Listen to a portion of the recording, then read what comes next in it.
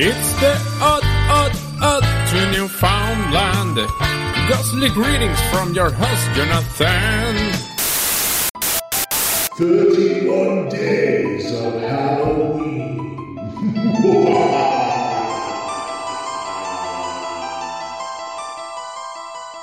With a hip hip and a clippity clop, he's out looking for a head chop.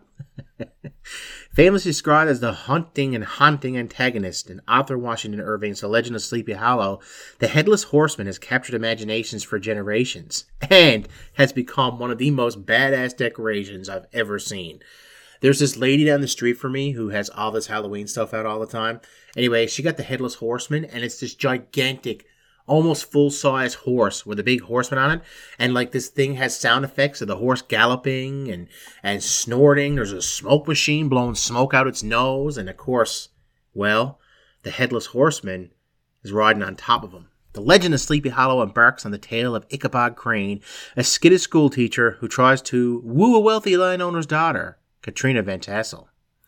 Crane's plans are spoiled by the raucous and brawny Bron Bones. In the story, Bones poses as the Headless Horse in a devious plot to scare away Ichabod Crane. The Headless Horseman, sometimes known as the Galloping Hessian, is portrayed with a pumpkin, often jack-o'-lantern, while riding a black horse. The story goes that the Headless Horseman is the ghost of a Hessian soldier who was decapitated by cannon fire during the Revolutionary War. While this frightening figure continues to live on in the pages of the Legend of Sleepy Hollow, local lore claims that the Headless Horseman is buried in Sleepy Hollow Cemetery in Sleepy Hollow, New York. The legend says the ghost tethers his horse to graves in the churchyard, only to set out at night in search of his missing head. Irving first published The Legend of Sleepy Hollow back in 1819 and in 1820 in his collection of essays, The Sketchbook of Geoffrey Crayon, Gent. Set in Dutch country of the Hudson Bay Valley, this iconic 19th century story has been told and retold countless times for generations in books, songs, movies, and on stage. A number of the local landmarks described in Irving's story are visible in the community of Sleepy Hollow. The story's influence prompted the village north of Tarrytown to officially change its name to, you guessed it, Sleepy Hollow, back in 1996. How cool is that? While myths about Headless Horsemen can be traced to the Middle Ages, the infamous Headless Horseman for the Legend of Sleepy Hollow has become a fixture of American folklore.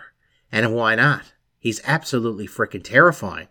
And horses are scary anyway. They're giant animals, man. They're big. Like a horse is a big animal. Plus you get this big, scary, daunting figure on top of it with a flaming head and then just trying to chop your head off and all this stuff. And oh my God, make it to the bridge. And if you don't make it to the bridge, I hope you make it back here tomorrow for more 31 days of Halloween. Take care, guys. Attention all Podbean, iTunes, Stitcher, and TuneIn radio listeners. The Odd to Newfoundland Paranormal Podcast brings you the best in East Coast esoterica on the first of every month. Together, we can keep it growing by sharing the show on social media, subscribing to the show wherever you may be listening to it from, and by leaving feedback about your favorite episodes.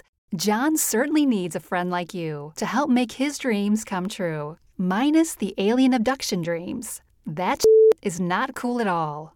The Odd to Newfoundland Paranormal Podcast, always available, always free, always odd.